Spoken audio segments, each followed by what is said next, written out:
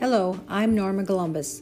Welcome to the Norma Columbus Lifestyle Podcast, a part of the Saskatchewan Podcast Network. Thank you for listening.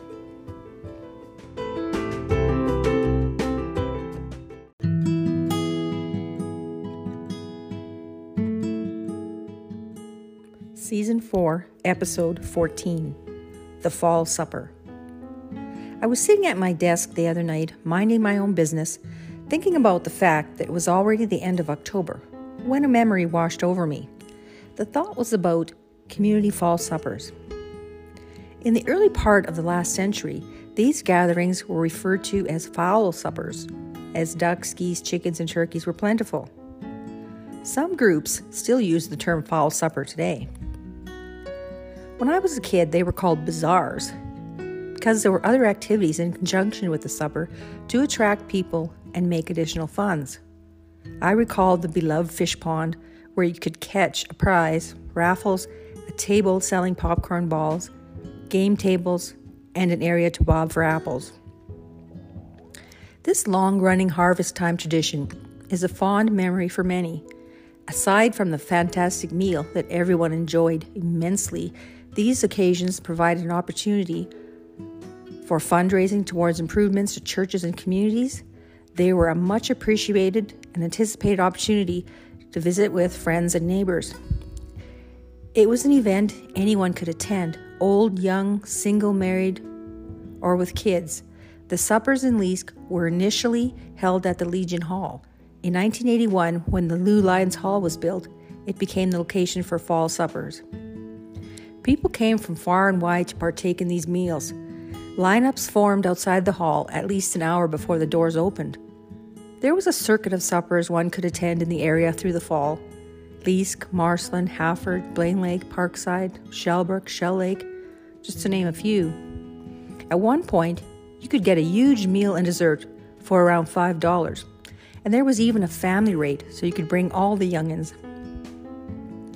Our church fall supper was held annually on a Sunday in late October. In the weeks leading up to the event, sign-up sheets were posted for members to indicate what food items they could donate or prepare and a shift they could work. Cagey individuals who got to the list first signed up for the easy stuff like buns and pickles. If you missed the day when the lists were posted, you ended up cooking a turkey, which included making dressing and gravy and taking it to the hall, or cooking and mashing a pot of potatoes. When I say pot, I mean a canner, not a Dutch oven. Many a husband remembers lugging a heavy load of food into the hall for their lady, bless their souls. It was also the guy's responsibility to set up tables and chairs. When up to 500 people attended such functions, it took a lot of volunteers to pull it off. As many tables and chairs as could be squeezed into the hall were set up. There wasn't much room to move around. Being elbow to elbow with a stranger usually led to a conversation after an introduction. Little kids played happily on the stage. Long buffet tables placed end to end were laden with food. The bounty of the harvest included cabbage rolls, vegetables, beets, coleslaw, carrots, turnips, tomatoes, pickles, mashed potatoes, ham, turkey, dressing, salads, cranberries, gravy, and buns. Don't even get me started on dessert. Oh my word, the pies. There were pies of every description cut into generous wedges, including apple, blueberry, Saskatoon, cherry, pumpkin, raisin, rhubarb, chocolate, banana, coconut cream, and of course lemon meringue. One lady I knew brought the most amazing sour cream and raisin pie, and that was the one that I sought out each year. I thoroughly enjoyed that pie and didn't give a hoot how many carbs were in it. I took my obligatory turn organizing the fall supper for a couple of years. I recall my cousin Annette putting her hand on my shoulder at a church meeting and reassuring me that I was up for the job. There was no getting out of it at that point. I was in way too deep. When I am in charge of something or anything, I plan it to death. There's always a binder of lists involved, lots of notes. I tell you with total honesty that I had nightmares about it at the time. What kind of nightmare could you possibly have about a fall supper, you might ask? Well, when you're the one in charge, there's a lot of pressure. In this reoccurring nocturnal disturbance, I would realize around noon on the day of the supper that I had forgotten to pick up and distribute the frozen turkeys to the people who had agreed to cook them. I'd always wake up at that point though, so I never got to find out how I got out of that predicament. For a long time, it was considered unthinkable to use paper plates.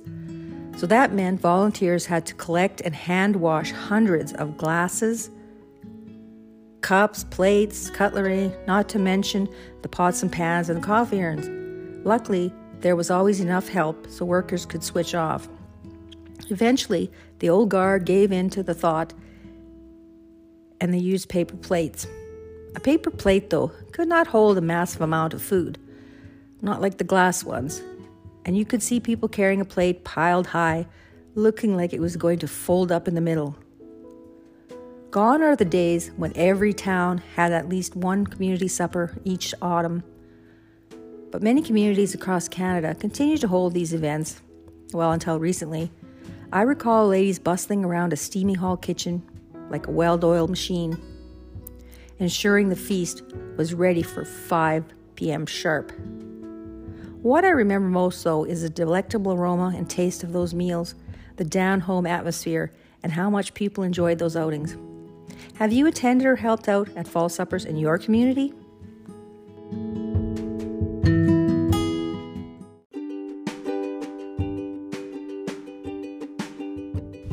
Visit my lifestyle blog for episode pictures and links to my garden and published works pages, food blog, and gift shop. My website address is in the episode notes. The Saskatchewan Podcast Network is supported by Direct West. Is marketing getting in the way of running your business? Direct West has a local expert team right here in Saskatchewan that will work with you to build your website exactly how you imagine it. Let them help you improve your online presence and head to directwest.com to learn more. The Saskatchewan Podcast Network is supported by Connexus. Does money spark joy in your life or cause you stress? If you said stress, you're not alone. For 42% of Canadians, their biggest stressor comes from money. At Connexus, they care about your financial well-being. Money doesn't have to be stressful, and Connexus is here to help.